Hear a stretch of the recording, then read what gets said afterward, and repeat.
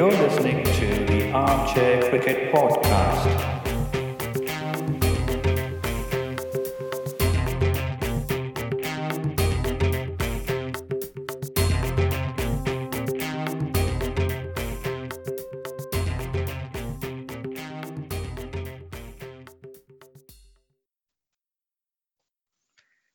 Hello, everyone. Welcome to the 13th episode of the Armchair Cricket Podcast. This is a podcast focusing on Test cricket by armchair critics of the game. Thanks to all of our listeners for their continued support. Do keep listening to our podcast across various podcasting platforms such as Podbean, Apple Podcasts, or Spotify. You can find the links to our podcast in the description below. Um, do not forget to give us a rating, preferably a 5-star rating on whichever platform you listen to us on. Also, do not forget to leave your thoughts in the comment section. Your feedback is valuable for us to continue our podcasts in the future as well. You can reach out to us by email. Our email address is armchair.cricket@gmail.com. We have a Twitter handle. It's at armchaircrickpod. We're sometimes online on Twitter when there is a match ongoing. You can join us there for a banter and also some witty banter, I can say. We're also available on Facebook. Of course, you can find a link for this in the description. We also post quizzes and polls over there on our Facebook page or on Twitter. You can follow us there. And please do not forget to spread the word about our podcast. Make sure you spread this across your friend circle or any aficionado of cricket for that matter. Right. Now, having said that, let me welcome my co-host Ajit. Hi, Ajit. How are you doing? Hello, Giri. Good evening. I'm doing good. It's been a very nice week for me. I had a quiet break over the weekend, so I'm Mhm. back fully rejuvenated. Yeah. Maybe I missed a few matches of cricket because of that, but I think we can discuss that as we go into the events of the last week or so, right? Yeah. So, And how about yeah. you? Well, I've had quite a busy start to the week, but there are also a lot of cricketing events going on. For example, Uh-huh. there is a T20 match going on right now as we record this episode between Uh-huh. West Indies and England. So Yeah. hopefully, when we are done with the episode, when you're done with recording or towards the end of this episode, we should be able to see an end result there. So yeah, we have a packed agenda again this time around. So I would say let's Uh, get started. all right. So before we get into the matches that have been going on in the Yep. last period or so, let's first look at the trivia question of last Mhm. week. Of So the course. trivia question last week was which player has the highest career run aggregate in women's ODI cricket, right? So in the career, which women's ODI player has made the most number of runs as an aggregate, right? So the answer to this question, it was a very easy question. We got two right answers. One, a user by the name of DS Pati on our Podbean app, and the second one, a guy called Chetan Rangnath. I think he's a friend of both of us. He guessed the answer right on Facebook. So, well, Mithali Raj is the right answer. So it's I think a matter of pride for all Indians that Mithali Raj is heads this list. She's very accomplished as a batswoman, right, or a batter, and even though she's 36 years old, she's played at the top level for nearly 20 years.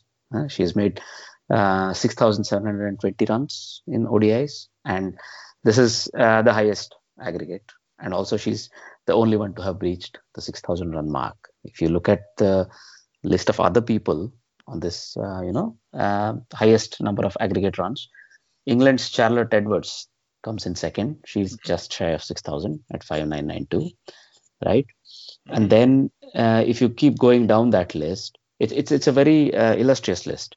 But if you look at those current players who are still playing the game and who have a chance of, let's say, overtaking Mithali Raj, you have Mhm. Stephanie Taylor from West Indies who's at 5. She has around 4,440 runs. And then Susie Bates from New Zealand. She has 4,392. Sarah Taylor, who's currently 3,958, and Amy Satterthwaite, the New Zealand skipper, she's on 3,828. But when it comes to Indian women's players, Anjum Chopra, who's already retired, had made 2,856 runs, Mhm. 2,856.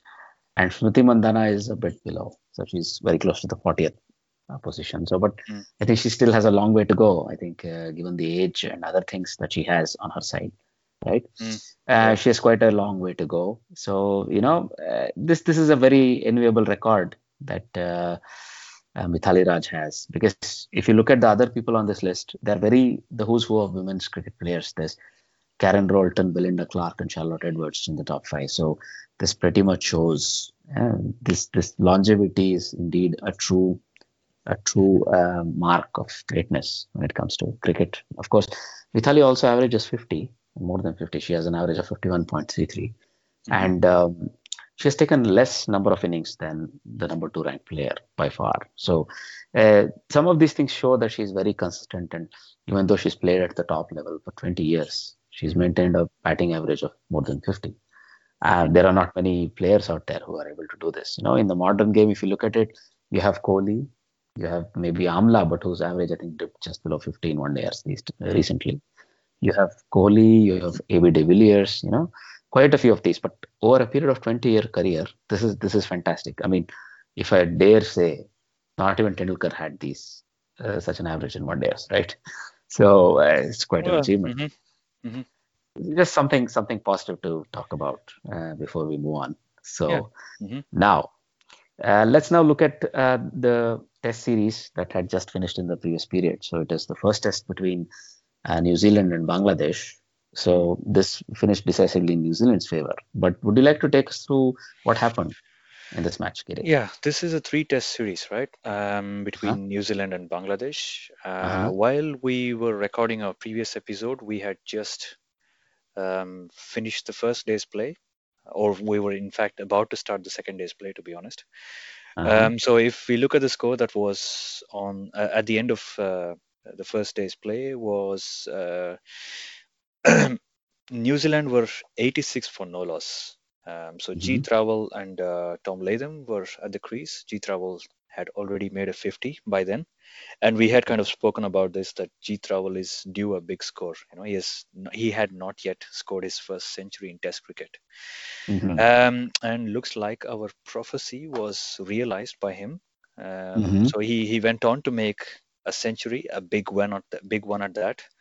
Mm-hmm. So he made 132 runs, and the first wicket partnership between these two guys, G Travel and Tom Latham, was 254 runs. That's a big partnership.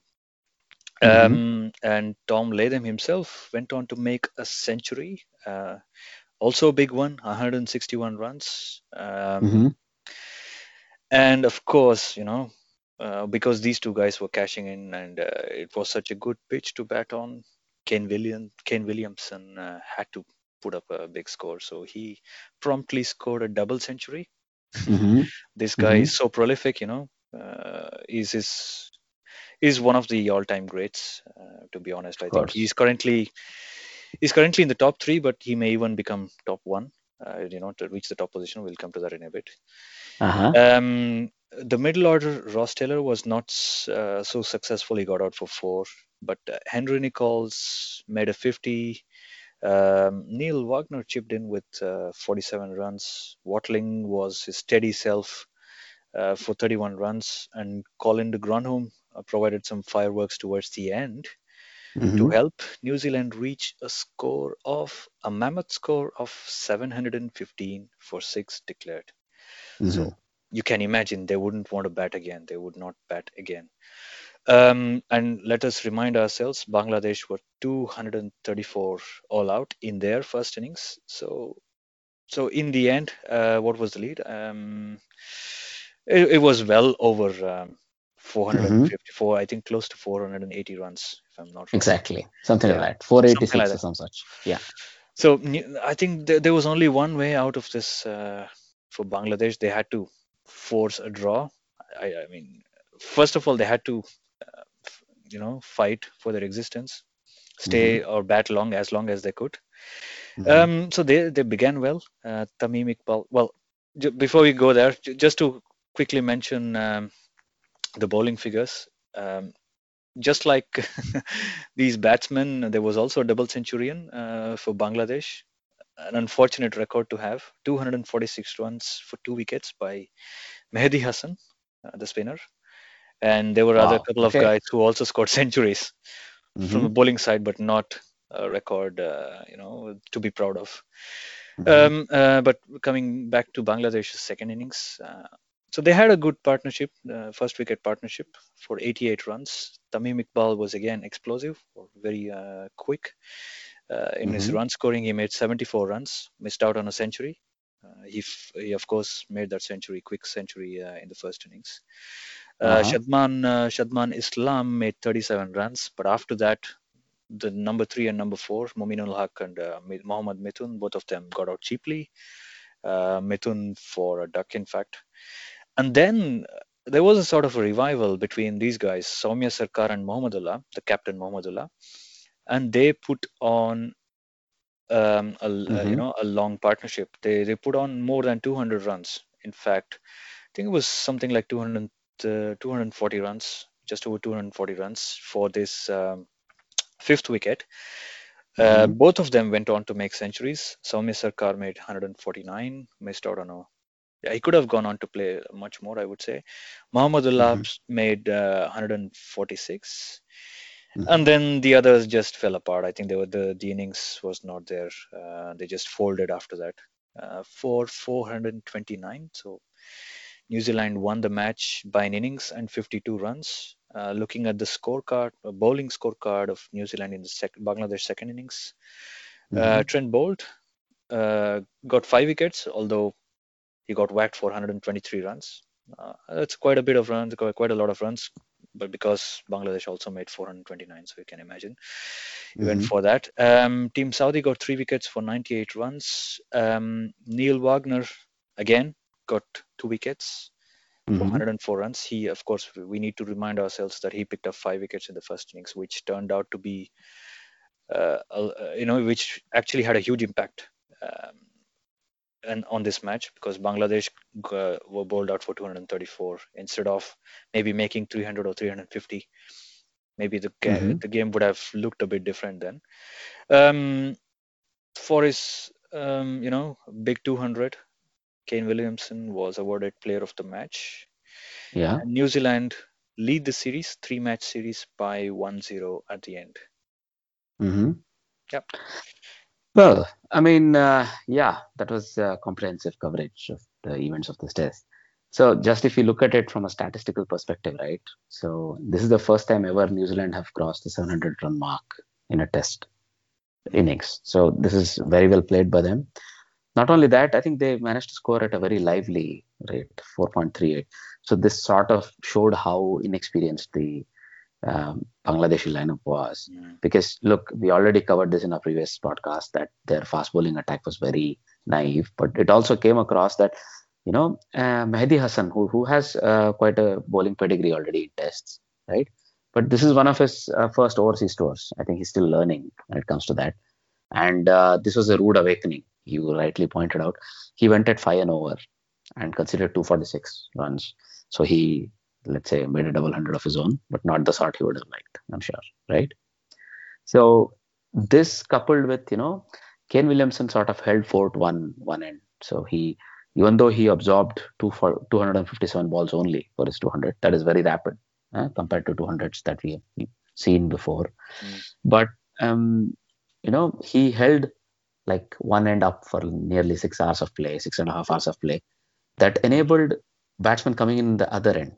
Look, one of the middle order batsmen was bound to fail because the top order already was so strong. The first wicket partnership was 254 runs already, right?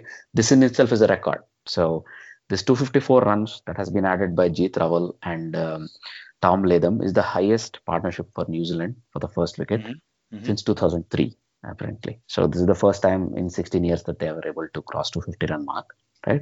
So when that happens, one of the middle order batsmen fails. So Taylor could not make much of it, but because Kane Williamson was able to provide a steady, the steadying influence on one end. Every batsman that came in could go after the bowling. So Nichols played at typical test innings. He took 81 balls for his 53. But then Wagner was the tail ender who was promoted as the night watchman at the end of the third day. At the end of the second day, decided to hit out, right? So he's gone on and he's hit better than a run ball 47. Watling, he's known for his rear guard, so he sort of did again sort of a very test-like innings. He scored it under 50 strike rate. But then Colin de Grandhomme is made for these sort of innings, right? So he hit a 76 or just 53.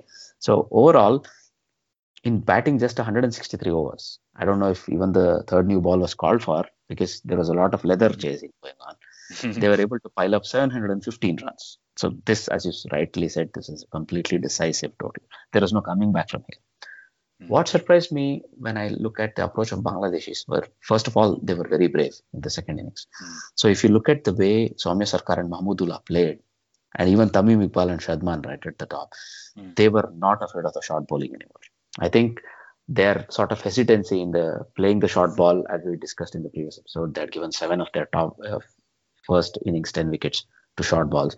They came out firing, all guns blazing, right? So they sort of set the momentum right at the top. Tamim Iqbal and Shadman Islam, and they went after the short ball. And sort of, you could almost say Neil Wagner was sort of not as effective as normal because he was going at 4.3 and over. He never does that. He's usually very, very, he keeps the scoring tight as well, not just attacking, right?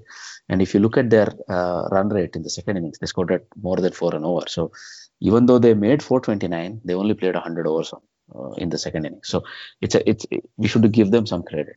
This was sort of contrary to the sort of approach you would have expected a test match team to have come out to bat, right?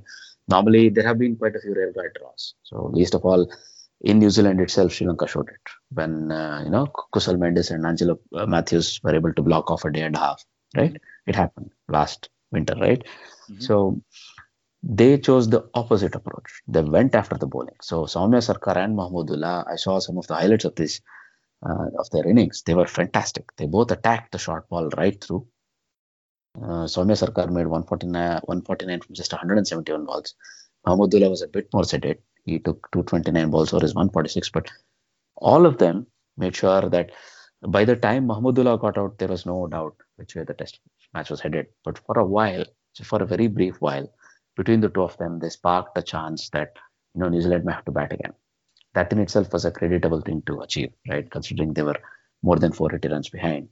Yeah. So they nearly achieved that. So all in all, they fell too far behind on the first innings, and there was no way back from there. And a little bit of credit to Bangladesh with what they did. And of course, Bolt, he's progressing from strength to strength. He took another 5-4 in the decisive innings, right? So a lot of credit to him. And he kept trying to get wickets, even though he went for also 4.4 and over. So he kept trying to get wickets. Saudi did his bit. And as you rightfully said, Wagner rounded it off. So overall, a thorough performance by New Zealand. So they take the 1-0 test match going into the other, tests of the series. And as, another small statistical highlight, what you already said, Kane Williamson is about to overtake Kohli, at least given that there are 2 more tests and he's only 7 points behind Kohli.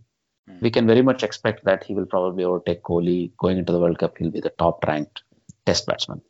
I know that sounds a bit of an oxymoron, but nonetheless, I think this guy will very deservedly take his place right at the top of the test batting rankings.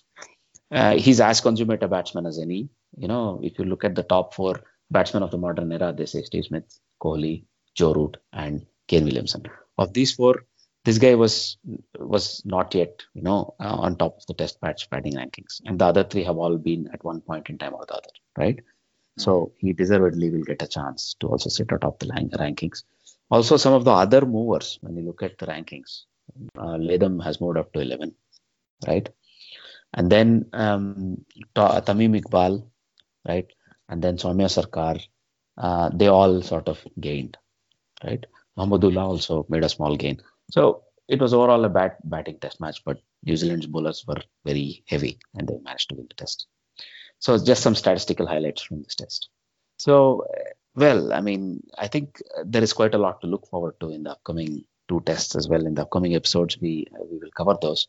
So I think I have a feeling Bangladesh will probably not go down to so easily. They went down in the first test, but they showed a lot of heart. And going into the other tests, maybe if they don't repeat the same mistakes they did on the first day's afternoon, Hmm. I think they will do really well. So let's see how it goes, Yeah. right? They, Anything else to add from your side? they can probably take a leaf out of Sri Lanka's book. What they did, just you have to occupy the crease. I think that's also the. Hmm. It's going to be interesting how they come back. There's still I think they miss their key players like especially the bowlers, Hmm. Hmm. the seamers. I think their fast bowling attack or seamers set of seamers that played in this test match were kind of newbies. So I think we discussed this in our previous episode as well. They have some 5 test matches in between them, and one of them was a debutant. So Hmm. let's see. I think it's going to be well. It's probably going to be one-sided again, but um, I would like to see some fight from. Indeed. Yeah. Now it will transpire that there will be some interesting test matches coming up, the last before the World Cup. So I'm hoping that they'll be Mm, interesting for us, right? mm, yeah. All right. Yeah. Yeah. Right. All right then. Now, I think we can go on to the number of ODI series that are in progress, both in men's and women's cricket. So Yeah. let's start with the South Africa versus Sri Lanka ODI series. So after that very exciting Test match series, the Mm, caravan has moved on and come to the ODI series. So would you mm. like to take us through the first ODI, Giri? Yeah, let's do that. So first ODI was played at the Highfield, Johannesburg, Hmm. and this was a throwback to the old times. I think this has been kind of a week. The previous week or so um, has been seeing a lot of one-day matches, which have been low scoring. Um, Hmm. Going back to the 90s, we had similar one-day matches when we were growing up, if you remember, which which have been, I think it's good to see that these types of games are also becoming relevant in this day and age because with the advent of T20 cricket, the game has been leaning far too much in batsmen's favor. And to Hmm. see a game which has lower scores will always have something for the bowlers. So the bowlers can showcase their skills and also make a good viewing. Hmm. If you like cricket overall, not just batting, but overall cricket. So coming back to this match at Wanderers, South Africa won the toss and they decided to field first. Sri Lanka, the openers did not do so well, but making his comeback to the team was Lungi Ngidi, the fast bowler from South Africa. Hmm. And another guy who was brought in, I think he in fact made his debut, was Hmm. Andrik Nortje, Hmm. an out and out fast bowler, another exciting prospect for us to talk about. Hopefully, he'll be there for many years and Uh-huh. also playing test cricket, hopefully in place of Duan Olivier, who has left South Africa now. So look Hmm. forward to this guy in the future as well. Hmm. Um, and so Sri Lanka did not begin so well. They lost a couple of early wickets. The openers Dikwela and Taranga got out cheaply, both claimed by Ngidi. And then Kusal Pereira and Oshada Fernando, these two guys put on a steady partnership of 76 runs for the third wicket. Hmm. And Pereira got out, I think, to Imran Tahir. He was caught behind Hmm. um, for 33. So he did not convert that start into a big score. But Oshada Fernando was looking good. Uh, and he kind of began a nice, I think, maybe as Kusal Mendes walked in, they had a kind of a mix up. Uh, they were both caught ball watching, and Oshada Fernando was unfortunately run out. Hmm. And I think Sri Lanka were then 4 down for 101 runs, and in Uh-huh. came Dhananjaya De Silva. Yeah. Together with Kusal Mendes, this turned out to be a key partnership for them to consolidate their innings and try to put up a competitive score on board. These two guys put up a partnership of 94 runs for the fifth wicket. Before Dhananjaya De Silva was claimed by Imran Tahir, it was brilliantly stumped off, Quinton de Kock. It was a classical leg spinner's dismissal, turning drift in and turn away, missed the outside edge to be stumped by the keeper. It was very nice to watch this from a bowler's perspective. And after this guy got out in quick succession was Kusal Mendes. He made 60 runs. Dhananjaya made 39. So once Kusal Mendes got out, Sri Lanka kind of lost their way and they collapsed. So from a position of strength of 195 for 4, Dhananjaya De Silva got out, so it became 195 for 5. Kushal Mendis was dismissed at the score of 210, so he was the sixth wicket to fall. And then soon after, Sri Lanka were bowled out for 231 runs. The only contribution down the order coming from Malinga, the captain, 15 runs. But apart from that, guys like Tisara Pereira, Akila Dhananjaya, these two guys did not contribute. And Chandakan and Vishwa Fernando, the tailenders, didn't have much to do either. With impressive figures of 3 for 26, 3 wickets for 26 runs, Imran Tahir stood out there. It was wonderful to see a leg spinner in action. He was bowling with a lot of control, a guile, accuracy, everything was there. And he turned out to be the guy who made the impact, which turned the match in South Africa's favor with those wickets of Kusal Mendes and Dhananjaya De Silva. Lungi Ngiri also got 3 wickets but went for 60 runs. Rabada 1 for 48, and the debutant Anrik Nortje, he got a wicket. He got his maiden ODI wicket, and he went for 33 runs in his 7 overs. So South African innings, Reza Hendricks was dismissed very early in the innings. When the score was 14 runs, he got out for 1 run. And then Faf du Plessis and Quinton de Kock basically took the game away from Sri Lanka. They played attacking cricket, but measured at the same time. Quinton de Kock, he's an attacking player. He always goes for his shots. He missed out on a century. He made 81 runs before he was adjudged LBW to Akila Dhananjaya. And Faf went on to make an unbeaten century, 112 runs from 114 deliveries, almost run a ball. And he took South Africa home along with Rassie van der Dussen, who was unbeaten on 32 runs. For Sri Lanka, the bowlers, there was not much to talk about since only 2 wickets fell from South Africa's perspective. Vishwa Fernando got a wicket and also Akila Dhananjaya there. Player of the match was Faf du Plessis for his century and for taking them home. And South Africa now lead the series 5-match one-day series with a lead of 1-0. Of course. Yeah. Well, if you were to look at some statistical things from the match, right? Let's start right at the top of what you said. Imran Tahir 10 overs, 26 for 3, probably deserved the man of the match. Except if there wasn't 100 from somebody, I think he would have gotten the man of the match. That was that good a spell. You're absolutely right. Some of those balls were fantastic. The ball to dismiss Dhananjaya De Silva, also how he, got Mendes to play a fall shot was on 60, right? Mendes. I think those were the key wickets there that sort of broke the back of Sri Lankan innings there. Because also, if you were to go a little back, the way Oshada Fernandez, I'm sorry. So that was something you corrected me off here as well.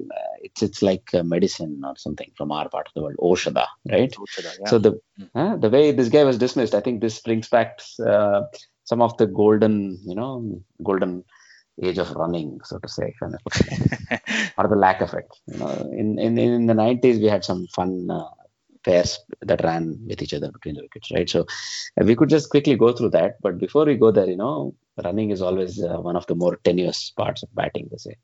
Because as a batter, when you hit your shots, you're in control. But when you run, you're also at the mercy of your partner, right?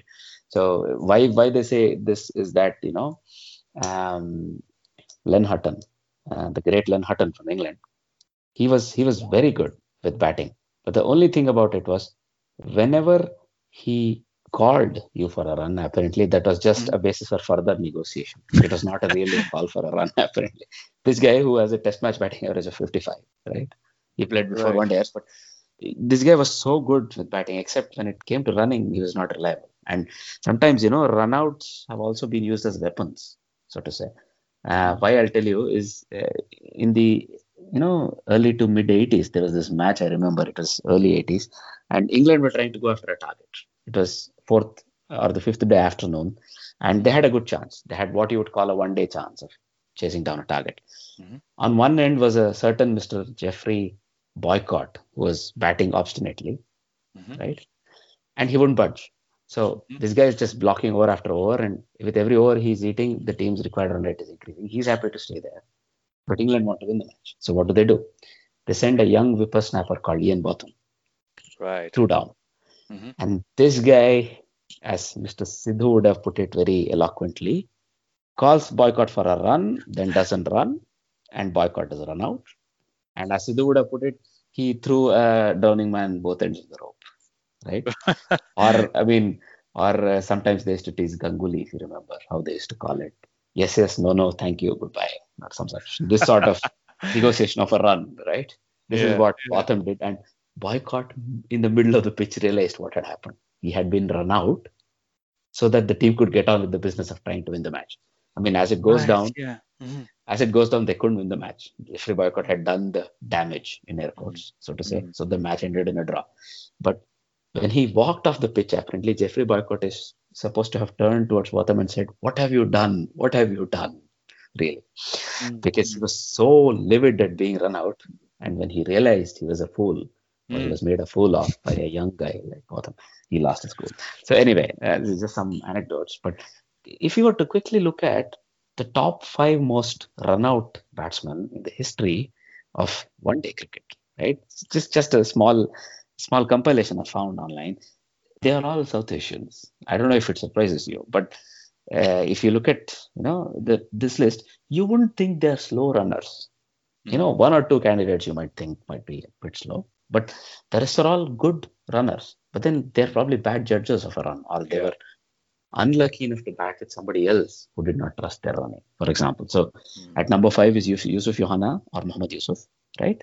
He Mhm. was run out 38 times and he played 288 one days. So that's a very significant number of that's close to 15% of his dismissals in one days. He was run out, right? And Mhm. then you have Mahela Jayawardena, who played more than 400 ODIs, but still he was run out 39 times. So 39 out of 448 is not that bad. Still, the number is very high, Mhm. right?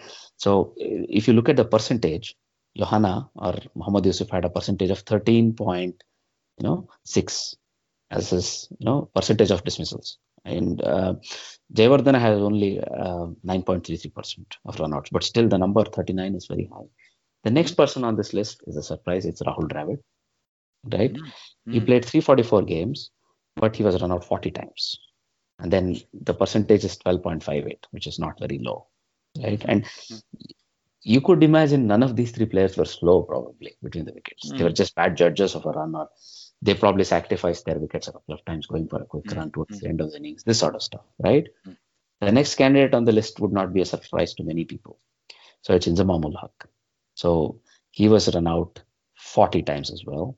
And he played 378 one days. So the percentage is 11.43, which is surprisingly lower than that of Johanna and Dravid. Mhm. But with what you realize is, they both ran with each other quite a lot, I think. Johanna and Inzamam. So that must have been quite a few heart pumping moments for the coach and the batting order that followed these Mhm. people. Mhm. So Mhm. just following them run between the wickets. And the last man or the top ranked person on this list is again a Sri Lankan. It's Marwan Atapattu. Wow. He was run out Okay. 41 times, but just out of 268 one days. Right. So Right. you Right. can imagine this is 16% of his total That's dismissal. So this is a very high percentage. So yeah. again, except Inzamam, if at all it's Inzamam, there is Mhm. nobody on that list who's a slow runner.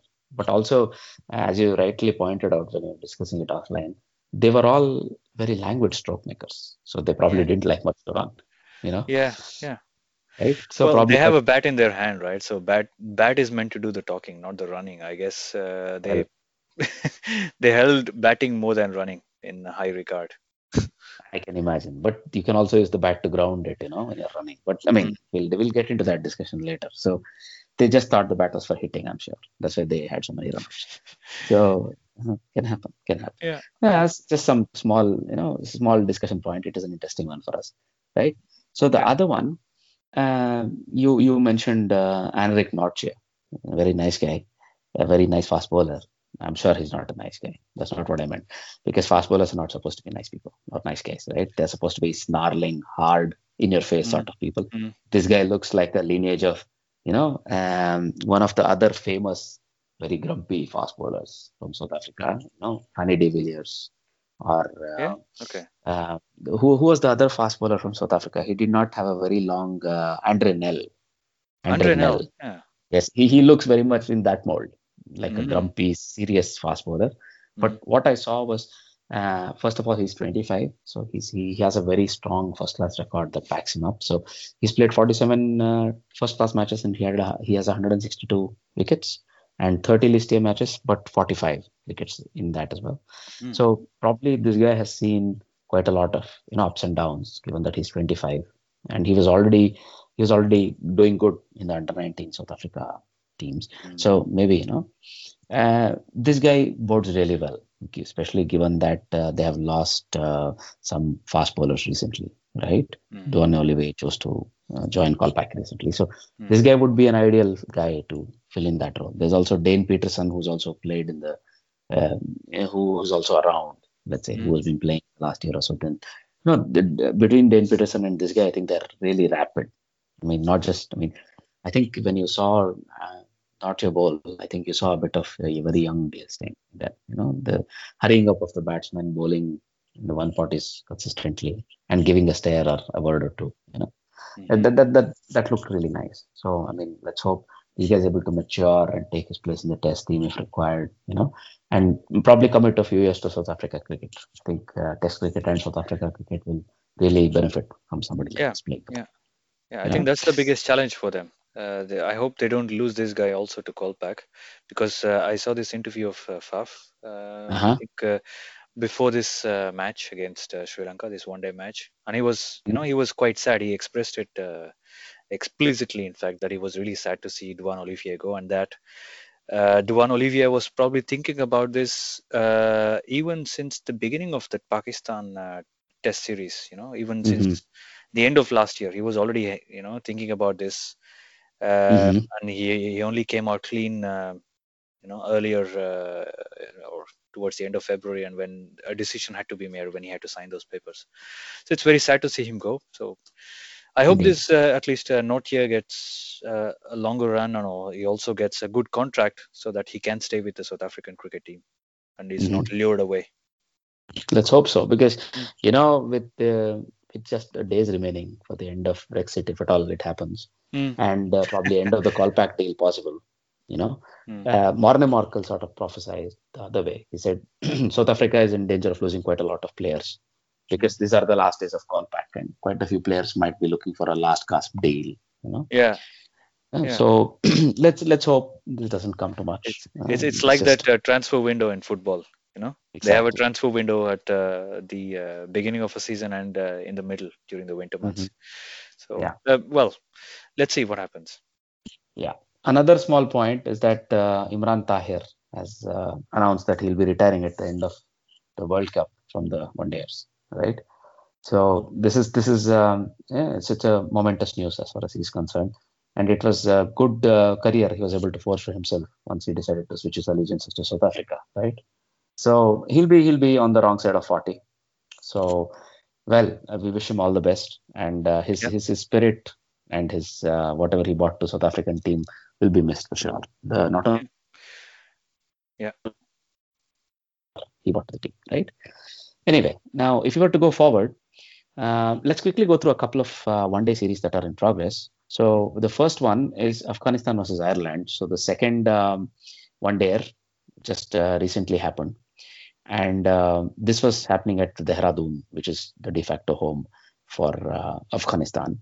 So there, finally, Ireland were able to win a match. So this was the third ODI of the tour, and this was a day-nighter, and this match happened today, that is fifth, right? So batting first, Afghanistan were restricted to Mm-hmm. only 256 for eight. So Mm-hmm. they were not even they were in danger of being bowled out. Let me put it like this. Mm-hmm. So they were, let's say, 74 for five, and they were really looking down the barrel, and there was not a lot of batsmen left. But first of all, the captain, Asghar Afghan, stood up and he absorbed a lot of balls and made sure he guided a young Najibul Azadran through. And towards the end of the innings, Najibul Azadran hit out. And even though Asghar Afghan could not complete 100, between them, they ensured that Afghanistan got to 256 for 8, which was more than a challenging total when they're bowling, right? But I think Ireland had a very consummate chase. So they began slowly, and their openers could not contribute much. But Balbirni, Andrew Balbirni, who bats at three, made a better at a run a ball 145 to ensure that they just got through. And he was well supported by Kevin O'Brien initially for 21, and then George Dockrell, who well started his career as a spinner, but now has established himself as a middle and lower middle order batsman. He scored a slow but a steady 54 to ensure that there were no panics.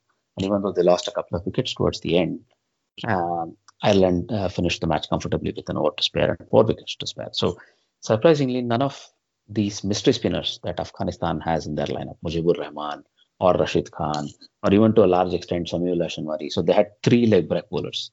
None of them could make it happen. Also, they had Mohammad Nabi and Daulat Zadran. They couldn't make much of a dent in this case. So, the five-match series is level 1-all.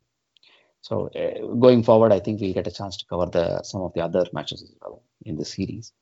So it's an interesting series. It stands poised 1-all, having blanked Ireland 3-0 in the T20s. I think Ireland are now fighting back, right? Yeah. All right then. If I were to look at the other ODI series, this is the India versus England women's ODI series, right? That's ongoing. So this was the first ODI match. Again, it was played on the 4th yesterday, and then so it's a T20 actually. I'm sorry, I made a mistake. It's not a ODI. So in this case, it was played in Guwahati, and then batting first, the England women, they made 160, Mm-hmm. and so basically they had a strong start with Danny White and Beaumont giving them a solid start, and then they had Heather Knight, the captain, capitalizing on it, and they got to 160. There was nothing much to write home about the Indian bowlers. And then when it came their turn to bat, the Indian top order completely failed them. So if we remember, they are without their gun player, Harmanpreet Kaur, in the series because she's out injured. Mm. And Mandana is leading the troops. And as is the recent norm, Mithali Raj does not play in the T20 matches. So they sorely missed that experience of both probably Mithali Raj. Mithali Raj in this case, I think she filled the shoes. She was allowed to play in the place of Harmanpreet, but there wasn't much that they could do. So they were 5 for 46, chasing 160, and that was that. So they were able to finish the innings at 119 for 6, but that was still a comfortable victory for England. So I think we can also cover more matches. I think Veda Krishnamurthy has finally been brought back, right? She's been brought back, but she was not able to make much of an impact in the middle order. She just made Yeah. 15 runs. But maybe, going forward, maybe there is more that we can expect from Mm. this series. Now, if you were to look at the other women's cricket that's going on, it's the Rose Bowl. So the last match of the Rose Bowl was played in Melbourne, and Australia won this match comfortably. So this match was played on the 3rd of March. So batting first, New Zealand women made 231 for 8, with Sophie Devine making 58, and Amy Satterthwaite, the captain, making 49, and Katie Perkins 41. But Australia chased it down without too much of issue. They were able to chase it down with just 3 wickets lost and with more than 2 hours to spare. And they had steady contributions from all their batswomen right down the order. And I think Elise Perry made 54 in the end, but there were no other 50s, but there were 3 other 40s. So there was a 46, 46, and a 48 with the top three. And that more or less ensured the match was finished without too many drama, too many issues. So now this leaves us with the two remaining one-dayers. So the first one-day series is India versus Australia. So we had two one-dayers that took place in the interim. So the first one-dayer was on 3rd and the second was on 5th. So if you were to start with the first one, Giri, would you like to take us through the first one-dayer between India and Australia? Yeah. So first one day match of this 5 match series, if I'm not wrong, was played at Hyderabad, Rajiv Gandhi International Stadium. Uh-huh. Um, the like I said about the match which was played between Sri Lanka and South Africa. This was a similar one in terms of the runs that was scored. It was not a big 300 plus match. It was one which was a mid 200s, like 240, 250 run kind of a match. Australia won the toss and decided to bat first on this occasion. Um, Ashton Turner, who played for Perth Scorchers, I believe, in BBL. Owing to his good BBL form, he was drafted in. He got his debut then. Uh-huh. He made his debut in this match. So Mm-hmm. Ashton Turner made the debut, and Australia came out to bat with Khwaja and Aaron Finch. Aaron Finch Mm-hmm. was out for a duck. Khwaja made a 50. Marcus Stoinis was promoted to number 3. Uh, but he plays normally, in the recently concluded BBL. He used to open for Melbourne Renegades. Renegades, yeah, Renegades. So he batted at number 3. He made 37 runs, but didn't convert that into a big score. Hanscom got a start, 19 runs, didn't make much further of didn't go further than that. The hero from the T20 series, Glenn Maxwell, made 40 runs, but could not go further. So looking at this, there was a trend. Australian batsmen got starts, but they did not convert that into a bigger score. Similarly, Ashton Turner, the man on debut, he made 21 runs. That's it. He was out. But thanks to AT Carey, what's his first name? Ashley? Is it Ashley? Alex. Alex. I'm sorry, Alex Carey.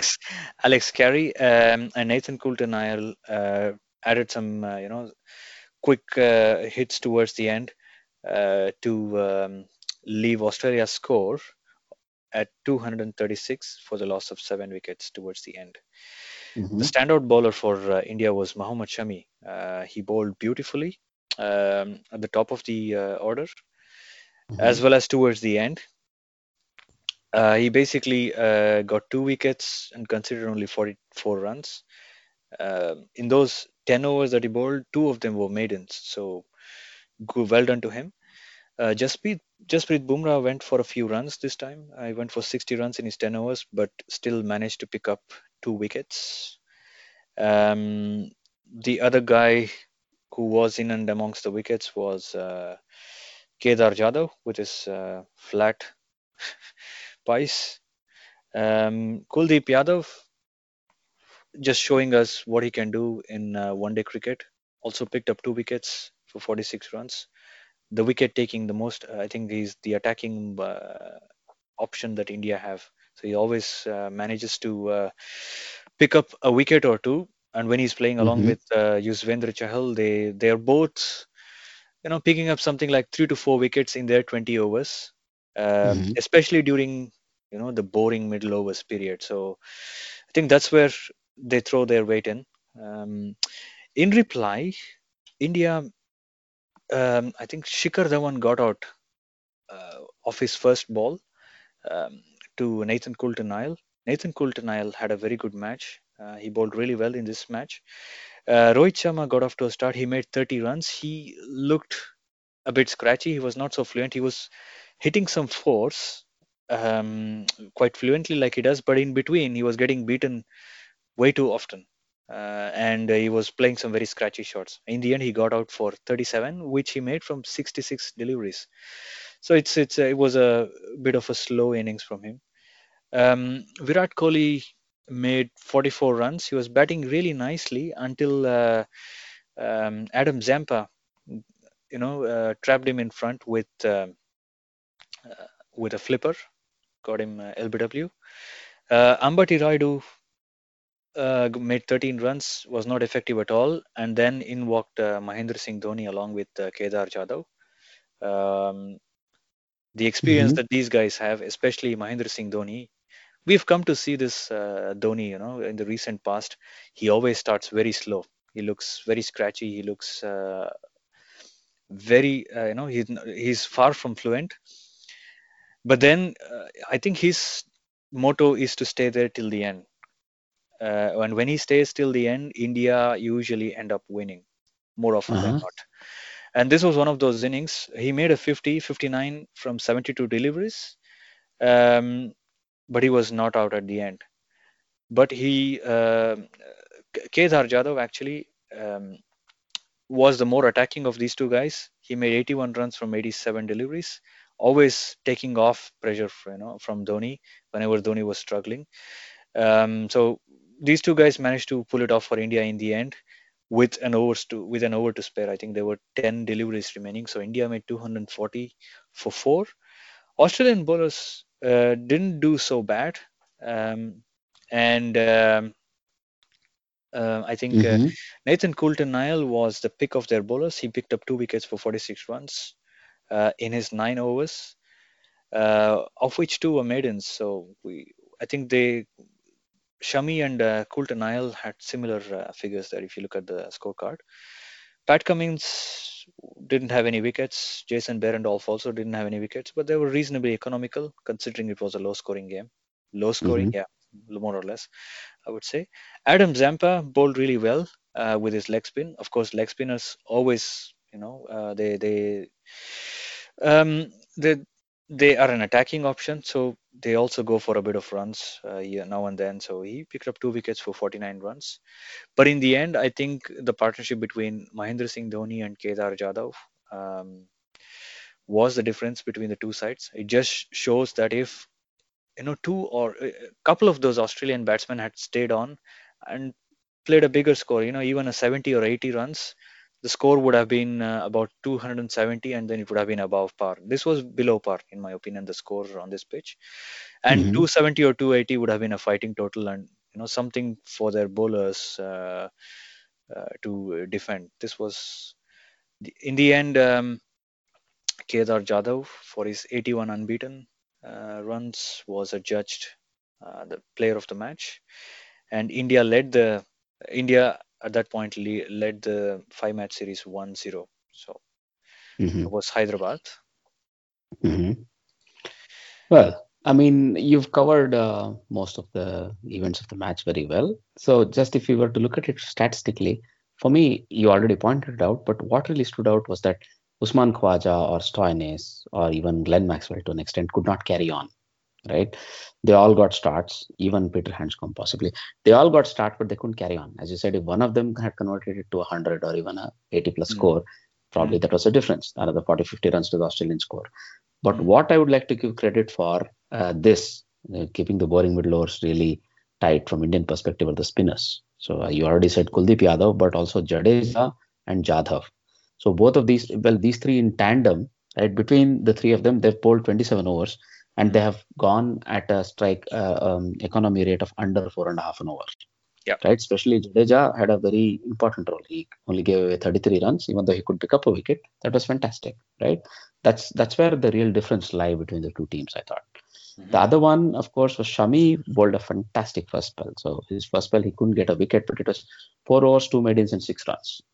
From there, I know he was a bit costly towards the end when Alex Carey and Nathan Coulter-Nile went after him, but that was to be expected, given that um, it's not a problem given that some you go for a few runs near the end. Bumrah went for a few runs, but they ensured that the total did not cross beyond 250. That would have been a bit interesting on that pitch. And then again, when it comes to the chase, Kohli, this mad guy who bats at 98, 100 strike rate, and he got out unexpectedly to Zampa. That came out of nowhere, I think. Mm, And Rohit Sharma was stodgy. So then Ambati Rayudu looked really stuck in both the ODIs, as we'll see.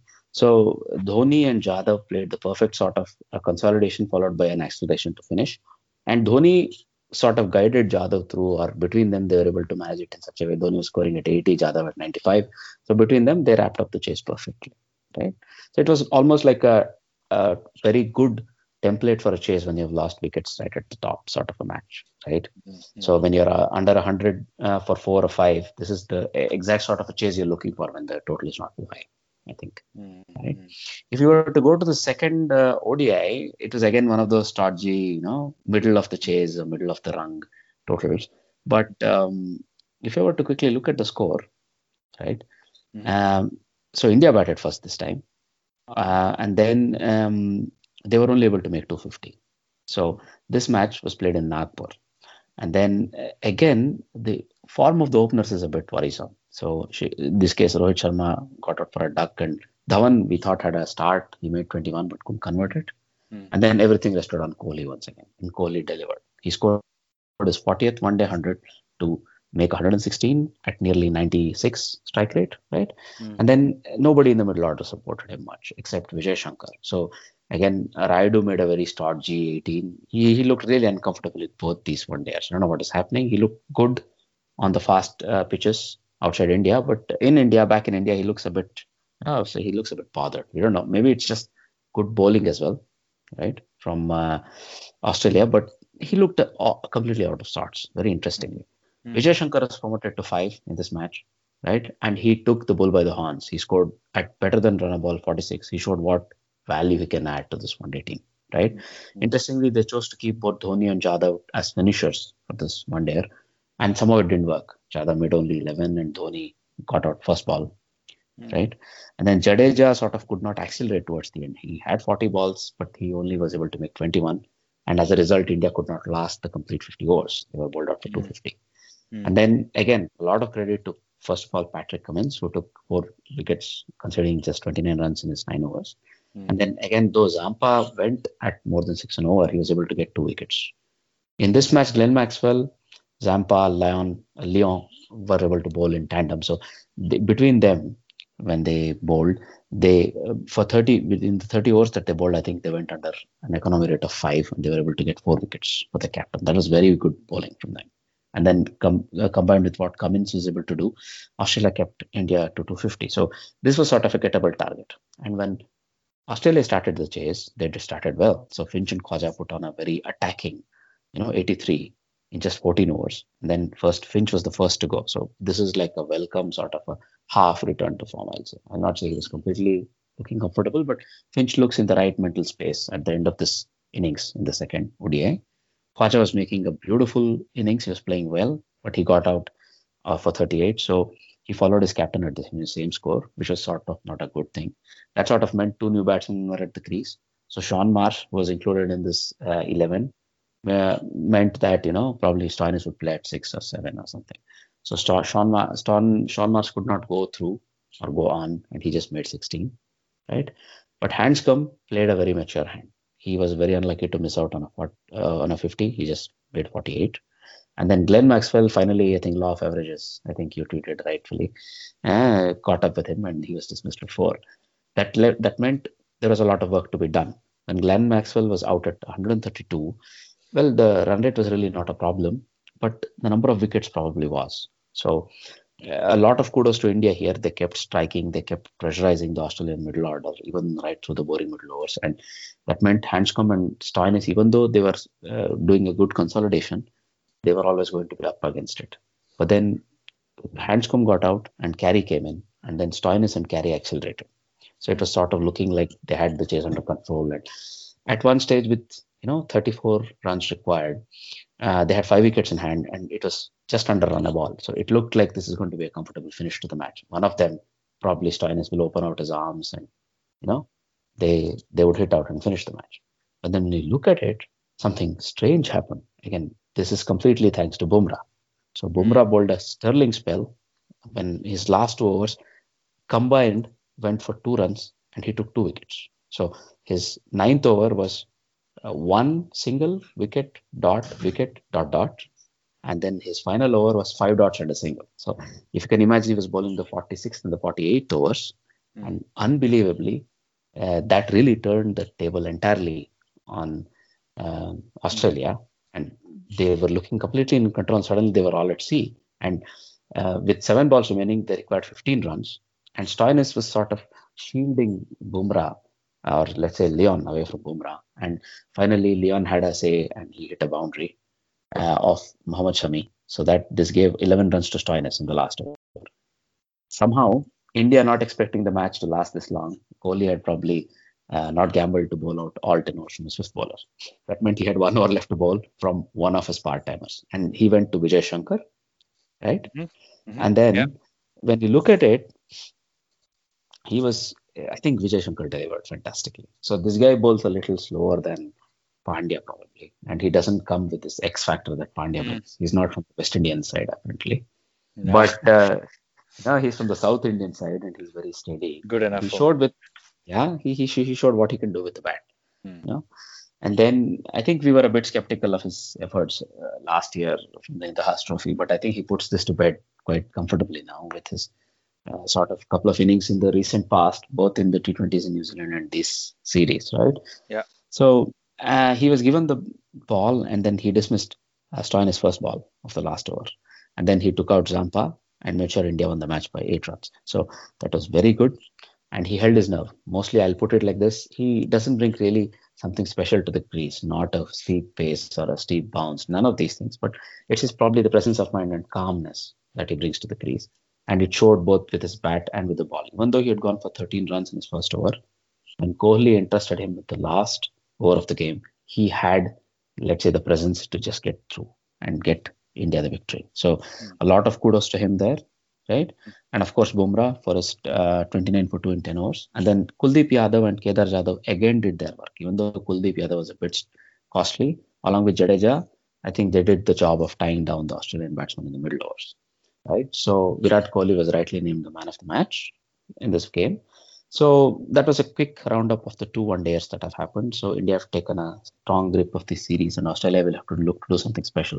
Khwaja looks in good touch. Stoinis is placed where his batting doesn't look good, but I think they're getting more and more answers. They're coming up with the blueprint of how they want to play come the World Cup. I think, right? Yeah.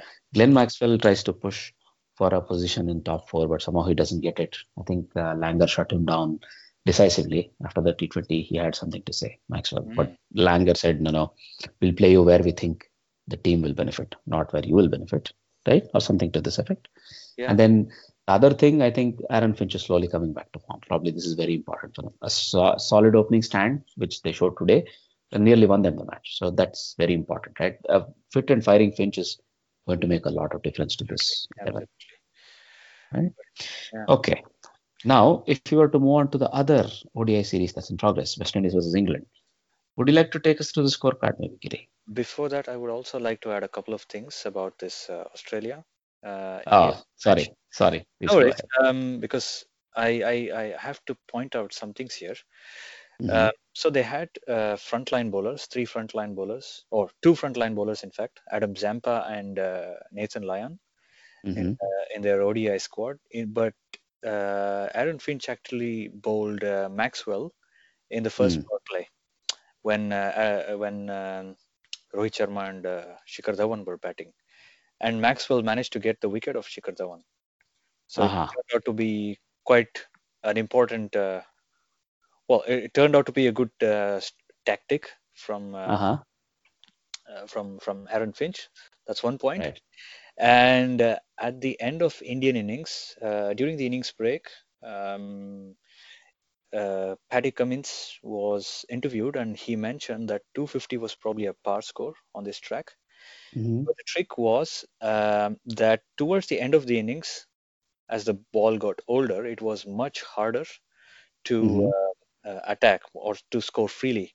That's what also happened with Indian batsmen. So if you look at 42 I or see. 43 overs plus, India couldn't accelerate because it was down to the ball as well as the ball sticking in the surface, not coming off the wicket as freely as it did when it was hard.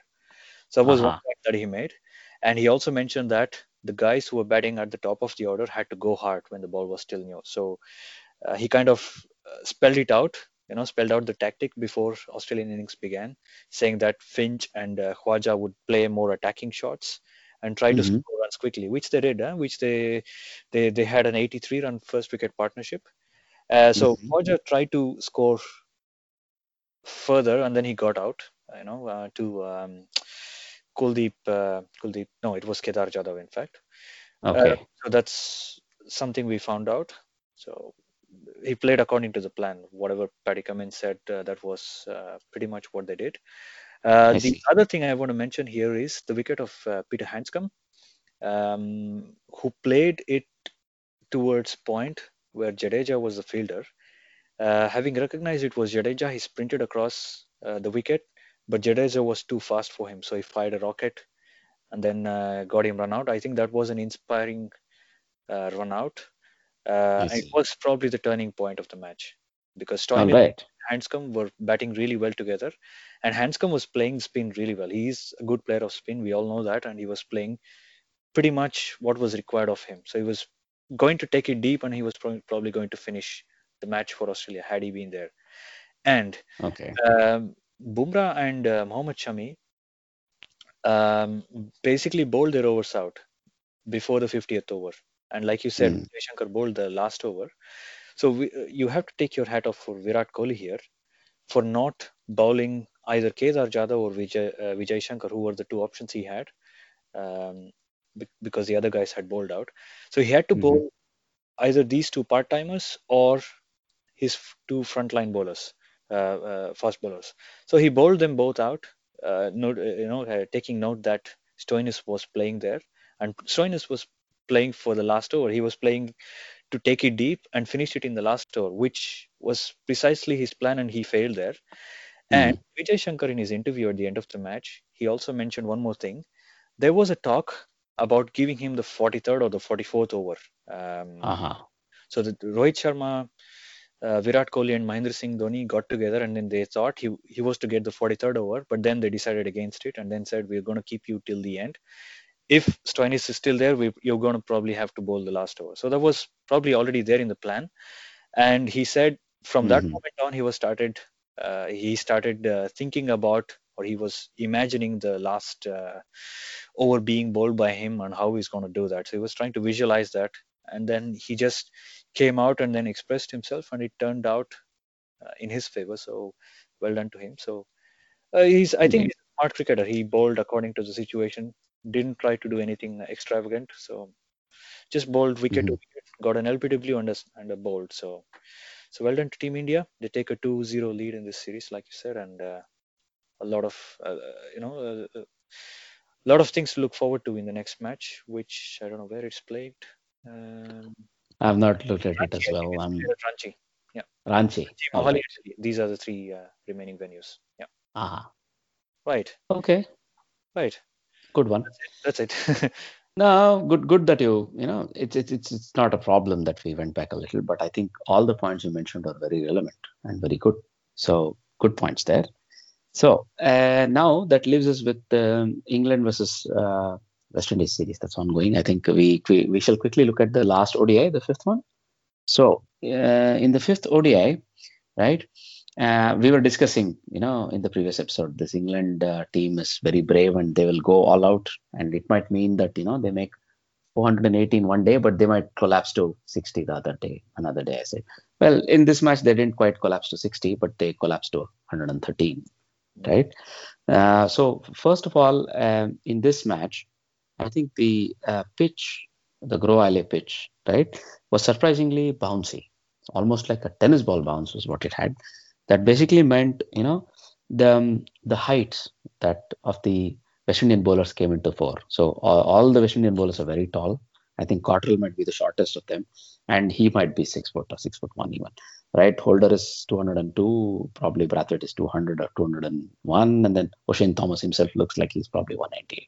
So all of these are centimeters in height, and these people were able to make use of it very well.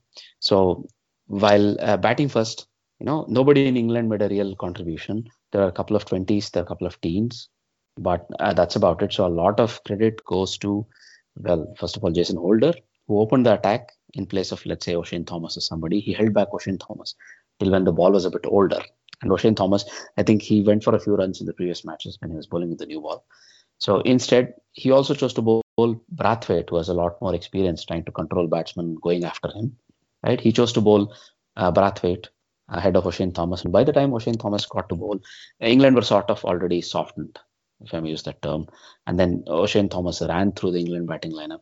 And many of the England batsmen that were dismissed, be it Owen Morgan or be it Butler, right? And even Adil Rashid, all of these were just simply out based on the bounce, how much the ball bounced off the pitch. They were completely unexpected. And that meant, England were dismissed for 113 in just 28 overs, 28.1 overs. And O'Shane Thomas finished with his first ODI 5 for. So he took 5 for 21. And he was very well supported by Brathwaite, who took 2 for 17, Captain Holder, who took 2 for 28, and Cottrell, who took 1 for 23. When they came out to bat, the match was we knew it was going to be decided in West Indies' favor, but then the way it was finished was not expected by anybody. I think Chris Gayle, I think we didn't realize it, but when he was walking off after his innings, I think he was a bit emotional. So this was his last innings in a West Indian shirt in ODIs, right? Because he's already said he's going to retire after the World Cup. So he played a very special knock, right? He made a 77 of just 27 balls with 9 sixers and managed to lose a couple of balls along the way, as is wont, right? He kept attacking and attacking and attacking. And then by the time, the first wicket fell at 40. It was Campbell, right? He was not able to make a very big contribution in the series, but we'll see how he'll do in the upcoming matches, because we don't know if he's going to make the West Indian World Cup squad, but he had some promise, John Campbell. And then Shai Hope, who came in at 3, and Bravo and Admire. So everybody who came into bat just made sure Gayle got the strike, and Gayle kept hitting. And England only used 2 bowlers, Vokes and Wood, both of whom went for plenty. Their economy rates were about 9. And I think Tom Curran got to bowl 1 ball. So West Indies chased down the target of 113 in just 12.1 overs. And this was the highest number of balls left that England lost by. Let's say the number of balls by which the opposition chased their target down, this is the highest, this is the record. Right. Also, I think the score of 113 that England made might be the lowest score that they made against West Indies. So, Giri, quickly, something you would like to add? Yeah, one thing I would like to mention here is I think Chris Gayle was caught in the deep, probably at square leg of Brooks, and it was ruled a no ball. Although it didn't look like on height, on height. Interesting. No, this didn't look like a no ball. It didn't. It was not above shoulder height. But the umpires seem to disagree. Was it referred, or was it just given on the field? If this decision. Basically, Chris Gayle took a step down the wicket. He had a little shimmy, and it was a bouncer, and then he hoiked it. It went straight to square leg. I see. It was Chris Vokes or Mark Wood. It was probably Chris Vokes, yeah. And he got out and he just stood there. He didn't leave his crease. And the umpires kind of consulted, and then they had it checked, and then it was ruled a no ball. It was astonishing. He hadn't yet. I think he was probably still in his 30s then. He hadn't reached his 50. So I think West Indies would still have won it. Would he have made 72 had it not been ruled a no ball? That's another question. All right. Now, maybe it was a little bit of hometown emotion as well. Yeah. But, yeah. And another thing is, O'Shane Thomas got his 5 wickets. So it's probably his best figures in one-day cricket. So it's for sure. Yeah. So it's good. It bodes well for them, for the one-day squad that West Indies have, with its height and pace. Indeed. Strengthen their bowling department even more. Speaking of O'Shane Thomas, considering he was only seen a couple of months ago on the international scene, it looks like the weight is literally dropping off him. A much more chubbier person was the person who took his place in the West Indian lineup. But as and when the matches go on, you see this person becoming more and more fast bowler, like becoming more harder and more lean, so to say. And that bodes really well for West Indies. I think they may have big plans for this guy. So speaking of big plans, it looks like the first T20, which was underway while we had started the recording, is just completed. So, Giri, would you like to take us through the first T20 between West Indies and England quickly? Yeah, very quickly. So this was played at Groseley, at the same ground where the last one-day match was played. West Mhm. Indies batting first made 160 runs for the loss of 8 wickets. Mhm. Apart from, is it Nicholas Puran? Yeah, Nicholas Puran, nobody else contributed. He made a 58. Uh, Mhm. and Darren Bravo made 28 runs. Apart from that, there is no standout player from their side when it comes to. Mhm. For bowlers, English bowlers, Tom Curran got 4 wickets for 36 runs, and Chris Jordan making a comeback into the team. He got 2 wickets for 16 runs. Adil Rashid, miserly figures of 1 for 15 in his 4 overs. Mhm. Joe Denley rolled his arm over for 28 runs and a wicket. England basically chased down this target with 7 balls to spare, so 161 for 6 in the end. With the momentum being enforced at the top of the order by Johnny Bairstow, who made a quick fire 68 of 40 deliveries, 9 fours and 2 sixers. Joe Root, Owen Morgan did not contribute anything. I think Joe Root was a duck, got out for 0, and Owen Mhm. Morgan for 8. Joe Denley and Sam Billings had a small stand together. Denley made 30 runs, and Sam Billings making a comeback. Another guy. I think he's also a wicket keeper. I don't think he keeps wickets anymore, but well, he's there for his batting skills anyway. So he made Mhm. 8 runs, and in the end was easy peasy for England. And although Sheldon Cottrell picked up 3 wickets for 29 runs in his 3.5 overs, and wicket apiece for Ashley Nurse, Holder, and Brathwaite, they couldn't manage to, you know, um, restrict England. So England take a 1-0 lead in this 3-match series. Yeah. Well, you covered most of the points very well. Just one special mention is to Adil Rashid, who bowled a fantastic spell in a T20. He took 4 overs, 15 for one.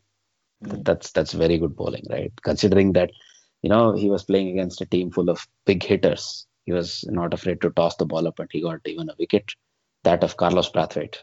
You know, Carlos Brathwaite looked all at sea against Rashid. That was a fantastic over. I was able to catch that over, and Carlos Brathwaite made a 6 ball duck, and he was completely all at sea against Rashid. So that was very nice to see a spinner sort of weaving his web, even though it's a T20.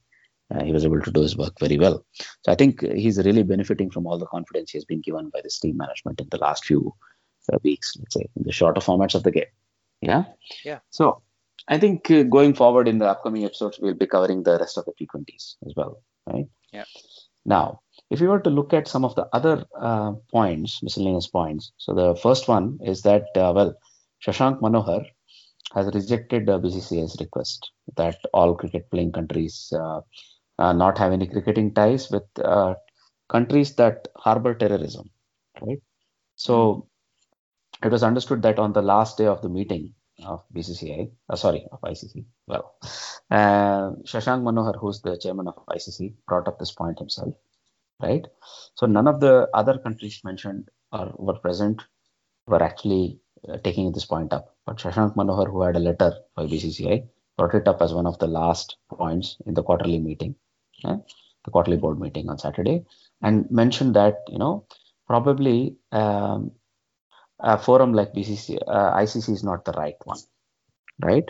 So any ban on Pakistan or any other country that would be playing in the World Cup, or even for bilateral series between Pakistan and any other country, would not be really up to the ICC, because any bilateral problems that existed between Pakistan and any other country, let's say India in this case, had to be addressed in probably a different forum, not by ICC. This is what he felt, right? So he brought the point up himself, and he sort of gave his, let's say, ruling, or let's say the decision of the board when he brought it up. So this is point number one. Point number two is a really small one. Steve Smith, he's now not playing, and while he's waiting for the rest of his band to finish off, which happens on 29th March, he's coaching the club for which he's played all his life, Sutherland from New South Wales, and they have now advanced to the finals of the National Premier Cricket T20 competition. This is a T20 competition for clubs in Australia, and his team, the team he's coaching, is now advanced to the the final. Yeah. So those were some of the miscellaneous points. So all that remains is the trivia question and the housekeeping. So the trivia question for this week, guys and girls, is which was the first ever first class match in India? So which was the match that was given first class status or recognized as a first class match for the first time ever in India? So please do get in touch with us with your answers. On Twitter, you can reach us at Armchair Cricket Pod. On Facebook, you can also look for at Armchair Cricket Pod, right? Also, you can write to us at armchair.cricket@gmail.com. Also, you can leave us your answers in comments on either your podcasting app or on Apple iTunes or on Facebook or any other platform from which you listen to our podcast. So, as always, we always request that you spread the word about our podcast. You are our real strength, and the more you talk about our podcast, the more encouragement we get. Also, if any of you has any suggestions about the upcoming episodes, some topics you want to hear us cover, or one of these things, you could get in touch with us. Also, if any of you considers yourself to be a cricketing expert or would like to comment or would like to add your opinions to our podcast, to get in touch with us. So we could accommodate a guest or two here and there. So we are also welcoming people who want to have their say on the podcast. So please do get in touch for all of these things and more. So having said all that, I think it's the time to say goodbye. So it's a goodbye from me. And it's a goodbye from him. Goodbye.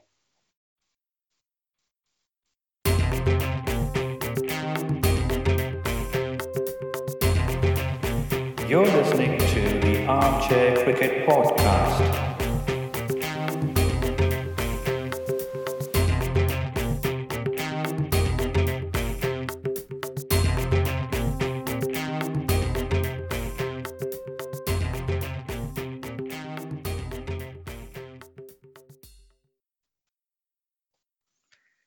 Hello, everyone.